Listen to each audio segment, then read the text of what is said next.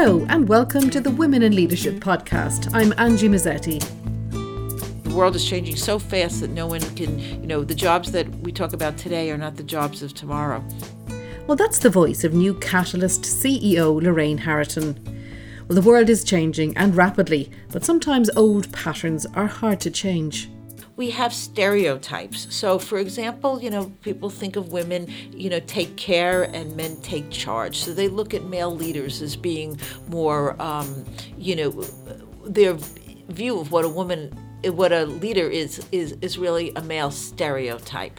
Lorraine believes that new skills needs will be ideally suited to women's skills, but corporations will have to work with schools to encourage more young women to go into STEM subjects. I believe that with the shift to data analytics, that there's a new opportunity to change that cultural issue, because data analytics women are often very good at, and it ties even more to every aspect of society. So I think that we need to go into the schools and educate the girls around that, and we need to be partnered with corporations that can lead the way. Catalyst is a global non-profit working with some of the world's most powerful CEOs and leading companies to help build workplaces that work for women. Founded in 1962, Catalyst drives change with pioneering research, practical tools, and proven solutions to accelerate and advance women into leadership, because they believe that progress for women is progress for everyone. I met up with Lorraine on a recent visit to Dublin. Lorraine, thanks for joining us on the Women in Leadership podcast. First of all, can you tell us about your new role with Catalyst and maybe a little bit about what Catalyst does? Sure. I'm CEO of Catalyst. Catalyst started in 1962, and our focus has been around making workplaces that work for women. Of course, in 1962, it was different than it is today, because at that time, at least in the United States, where Catalyst began, there weren't a lot of women in the workplace. And with the women's movement, that changed a lot. And today, we actually have 47% of women in the United States, and in many of the countries in Europe, very significant women as entry level in the workplace. But when you get up to the top, you have a very different story. For example, in Ireland, only 13% of the board members are women.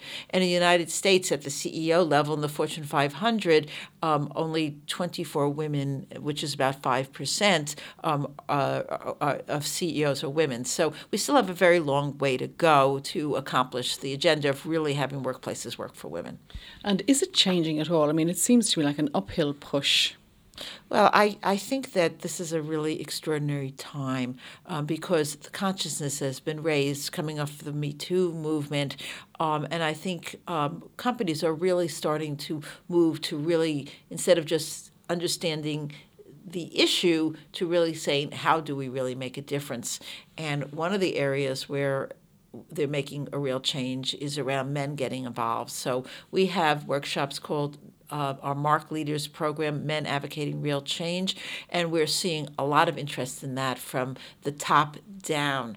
And I think that the interest is not only around coming off the Me Too movement, but also that they're starting to understand that to be competitive, to be innovative, to attract the best talent, they've got to have inclusive cultures that allow everyone reach their full potential. So we're seeing the heads of diversity and inclusion being elevated into the C-suite. We're seeing metrics around diversity and inclusion. We're seeing diversity and inclusion people out in the divisions, like you might have someone, a company that has a major employment base here, having diversity and inclusion people here in Ireland, really driving that. So, I think that I've been really fortunate to take on this role at Catalyst at a time of real change. Okay, so it gives you plenty of motivation and places to go. Have you had good champions? I believe Dell have taken on the Catalyst programme, and that the good male champions of change in Ireland. Is that true? I think Dell is a great example. Michael Dell is on our board. Michael has been a real advocate of the MARC program, Men Advocating Real Change, and he's a great role model. And when the top leadership makes this a priority, then it goes through the whole organization. Another good example is Procter & Gamble.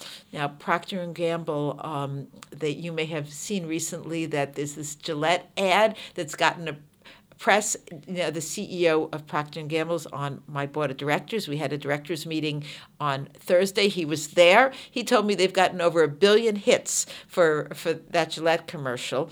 I had the fortune of sitting and seeing Saturday Night Live on Saturday, and they had a Kool-Aid ad that mimicked the Gillette ad. And I said, well, now it's really in the popular culture. But for a major company like that to make a statement, Procter & Gamble gave us a grant to develop the MARC training. They've been doing the MARC training throughout their company, and now they're bringing it into their brand. So, I mean, that's really a huge statement about leadership.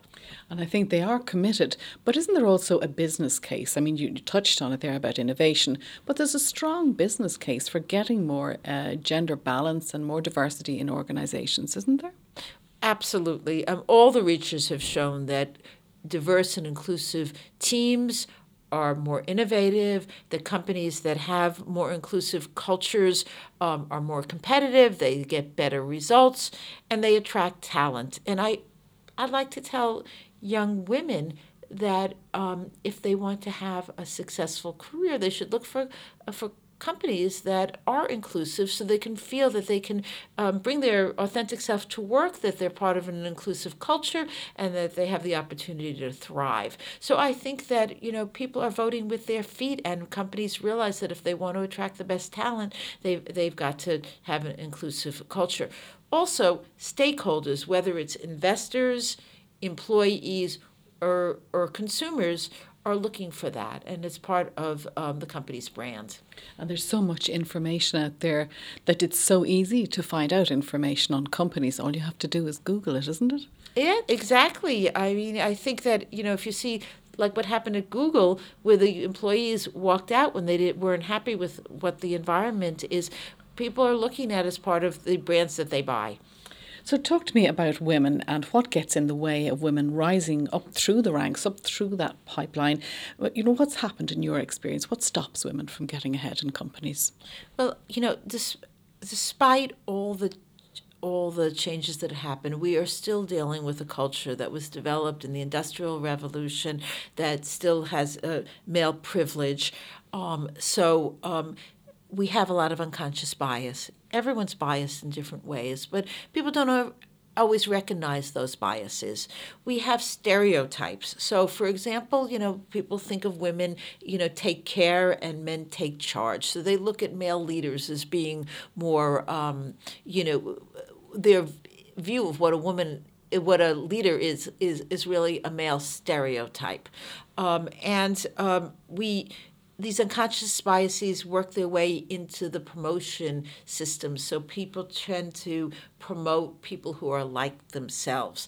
So there's still, a lot of these biases. So we need to be very intentional in how we approach this, and it's cultural change. That's why it's so important for men to be part of the solution. This isn't just about changing the women. It's about changing the culture. So our MARC training, our men taking responsibility for understanding bias, for recognizing it and making interventions is so critical. Okay.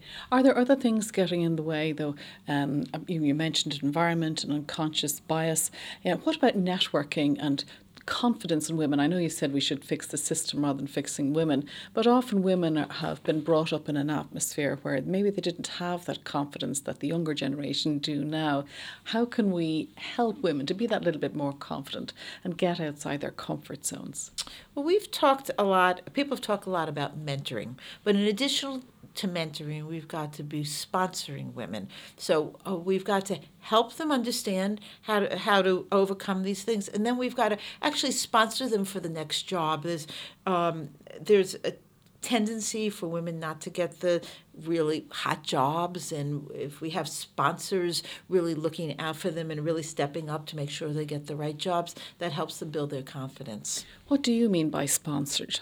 Sponsorship means really when those discussions about who's going to get the promotion, who's going to get the hot jobs, that that the person who has the ability to make that decision says, I want that woman to take that job and I'm going to sponsor them into that job, which is different than mentoring them, which is just saying, you should be more assertive, you should be doing this. It's that's giving them,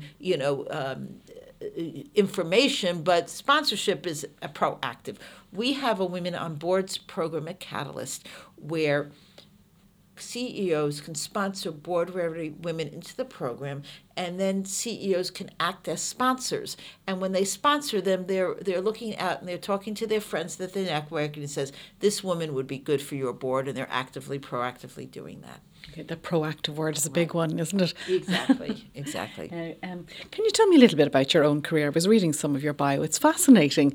You majored in mathematics, is that right? I did, and we were just talking about the fact that when I was a child, I was diagnosed with dyslexia, and I still have dyslexia. And I'm very good at organization and about mathematical thinking, but not so good at reading. And my mother, actually, who became a psychologist after she went back to school in the 60s, had me diagnosed and helped me with that. But when I was in college, I was taking calculus. My math teacher said I should look at computers, and he had me do a winter study. I was at a small liberal arts school in upstate New York, and they didn't have any computer science classes, so I did an independent study. And they had a teletop terminal in those days to a data processing system at an Air Force base in Rome, New York. And I learned how to program, and I decided I loved it, and I transferred to Stanford, and I got a degree in what's called math sciences, because they had no computer science undergraduate even at Stanford in those days. In 1976, I got a degree in math, computer science, statistics, and operations research, which allowed me to then work for American Airlines, my first job in their operations research department at American Airlines, where I did a fuel allocation model. And then I decided that I wanted something that was more networking and people-oriented, and I went to work for IBM, which was the place to be in those days, like the Google of today. And I worked in their sales organization. And IBM in those days, and still, was a wonderful place to work for women. They have been a 4-time award winner of Catalyst, and they have a woman CEO. And I was really the beneficiary of their progressive practices in those days. I went to Harvard Business School after 3 years, and I went back to work for IBM, even though I had lots of other options, because I felt they were a great place where I could build both a career and a family and balance my life. And it turned out to be a really good decision. So, I think that the advice I give to young women to look for a culture that's inclusive, where they have role models for women and they have the right practices, served me well, and I think it still serves women well today. I have a friend whose company motto is "Go where you're celebrated, not tolerated." I think that's good advice. I think that's great advice, where you have people where they have proven practices, but I think today CEOs are understanding that that's critical to attracting and retaining those workforces. Fantastic. Now, you did mention that you're in the tech sector as well. What technical companies, apart from IBM, did you go on to work in other tech companies, or did you stay there? I was at IBM for 15 years. In fact, after business school, I went out to Silicon Valley, and because I decided I wanted to have a career there. But I worked for IBM for 15 years. They bought a division, a company called Rome, which was also a very progressive company of its age in the telecommunications industry. And I transferred down to that division. And then I left there in 1993 and worked for a couple of mid-sized companies as a senior executive. One was called NCD and the other one was Verifone. And then I became an entrepreneur around the time of the internet bubble, and ran 2 tech companies and raised about $50 million in venture capital, and had that career too. And then I got involved with Hillary Clinton in her campaign in 2006 to become president of the United States. And I became a big fundraiser for her. And I went to work for her at the State Department when she became Secretary of State as a special representative for commercial and business affairs. But during my time in Silicon Valley, I also did a lot of work for women. I was on the board of the Clayman Institute for Gender Research at Stanford. I was on the board of the Watermark, which was originally called the Forum for Women Entrepreneurs and Executives, and I really worked a lot on women's issues. And then at the State Department, I launched a big global entrepreneurship program, and we did a lot around women's entrepreneurship and helping women around the world become entrepreneurs. That must have been really exciting and empowering. Well, it was a very interesting experience to work for the State Department because you're representing the United States all around the world. And the programs, like these programs, I was able to launch. I did a very interesting program in Israel where we supported entrepreneurs in the IT sector and multinational companies in Israel outsourcing to Palestine. So that we could develop that entrepreneurial sector, and I got money from Cisco and Salesforce and Google to support that program, so we could build the tech sector in Palestine. Now, you mentioned Oracle there. I was at the Web Summit when it was here in Ireland a few years ago, and there was a wonderful woman engineer there called Pasmat Warrior. Who went to Cisco as their CTO. Sorry, Cisco, maybe it was Cisco. Yes. Anyway, she was amazing, but she was asked about all sorts of technical questions, and I was just sitting in the back looking up at the stage, and everybody was interested and everybody was engaged. And then somebody asked her about the gender issue and about women in tech, and I could see all the young men's heads suddenly went down, like they just tuned out. They weren't interested, as like, this doesn't concern me. And they just started tapping on their computers and iPads and everything like that. How do we sell this gender equality, the whole need for diversity to younger men? Because looking at them, and I know it was a couple of years ago, but I've seen it, the younger men think, well, this isn't really anything to do with me, but I think we have to start that discussion, particularly like in the Gillette ad that we were talking about earlier. How do we engage younger men? I mean, some of the older men, the CEOs, seem to get it, but getting the message across to younger men is maybe a bit tougher, is it? I think that it starts at the top in organizations. And in Silicon Valley in particular, there are some excellent role models, like Mark Benioff at Salesforce. He actually implemented pay equity across the whole company, and he's a role model, and the culture at Salesforce is excellent. At Uber, they have a new CEO who's going to be coming on the Catalyst board. He was just elected, and he's really trying to change the culture there. So I think as we start to look at the future of work, we start to look at the changes in the environment, the needs for a more diverse and inclusive culture to foster innovation, to really understand customers, that companies are going to have to step up at every level. We also, the job requirements in the future have to be more 21st century skills in the STEM area include things like creativity, collaboration, communication, critical thinking. These are things that are beyond whether you're a great Python coder. If you can't be agile, communicate, evolve, you're not going to have a job 20 years from now. So these skills are also skills that women can add a lot to. So companies are really starting to understand that, and just hiring the best gamer is not going to cut it. What about the education system? Do we need to start a lot younger with younger women, getting them to do the STEM subjects, to study sciences in the second level or at before they even get to the college age? I think we definitely do, and the issue with the cultural issues around IT in specific, and I know in Ireland there's a lot of IT in Ireland, really changed in the early 80s. When I was in school, when we were talking about data processing, and if you saw the movie Hidden Figures or The Enigma, there were a lot of women in data processing. In fact, the number of women getting computer science degrees was about 2/3 the level of men. But in the early 90s, it went off a cliff down, at least in the English-speaking world, because it's not, in the U.S. and in the U.K. and Ireland, and that has to be with a cultural change that had to do with when the computer went into the home, went into the boys' room, and they started doing games. And then the girls decided this was not a girl thing to do. And we've been fighting that cultural issue for the last 30 years or so.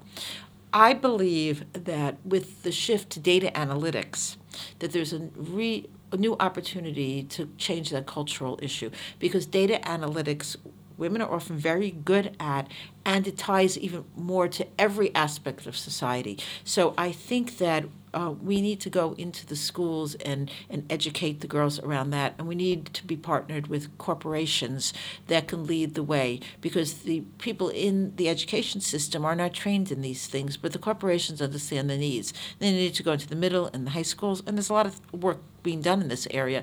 And we also need to go into the tertiary schools and even the vocational schools and get these changes made. And there needs to be a partnership between industry and education, because things are moving so fast that the education systems can't keep up with this, and the teachers aren't trained in these things.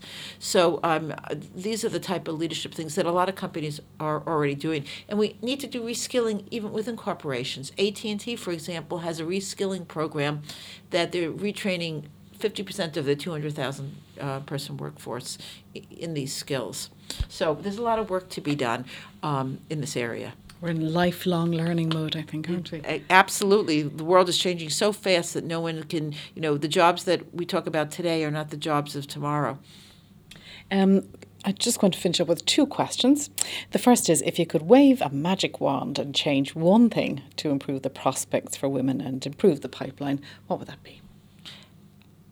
I would like to have, companies really embrace inclusion and diversity and inclusion. And, Catalyst has gone from identifying the what to trying to solve the how, because companies are really making that happen.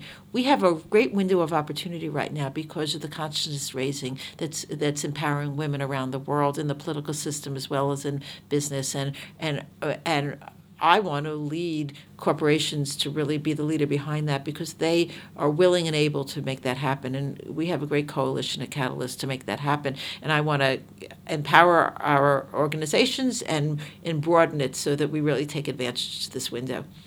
Lorraine, you've always been a sort of a champion of change and a leader by the sounds of things.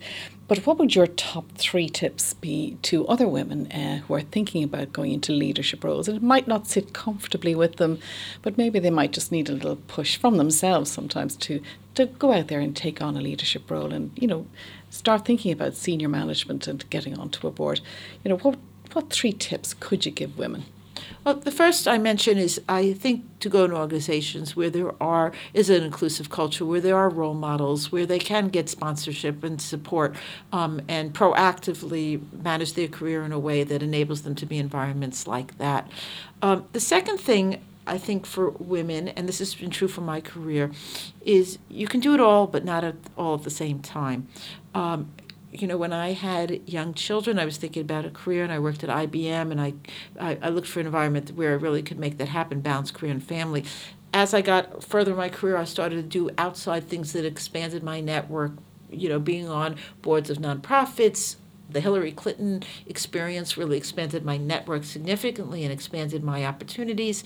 Coming to Catalyst, of course, I wouldn't have been able to come to Catalyst if I hadn't had such a diversity of experiences that I can bring to this experience. The other thing I'd say is, major on your majors. And what I mean by that is really understand what you're really good at and what you can really bring to the table. And you're always looking to improve your weaknesses, but the best way as you move up the ladder is to surround yourself with people that complement you, but really drive what you do best. So, for example, coming into Catalyst, Catalyst has a lot of opportunity. We also have a lot of change that needs to be done. But I really focused on seeing if I could make a real impact in terms of, bringing new supporters on and bringing some major gifts in. And I focused on that so I could make an impact on that, because that is my strength. So I'm out there with our supporters, driving that and looking to surround myself with people that are complementary. Well, that was Lorraine Harriton, President and CEO of Catalyst. If you want to hear more inspiring women, check out our back catalogue on the Women in Leadership website, womeninleadership.ie. Also, why not sign up for our iTunes feed or on your Android podcast subscriber? Do get in touch with us by email. That's info@womeninleadership.ie. Or why not check us out on Twitter @LeadingWomenPod. Until the next time, from me, Angie Mazzetti, and all on the Women in Leadership podcast, goodbye and take care.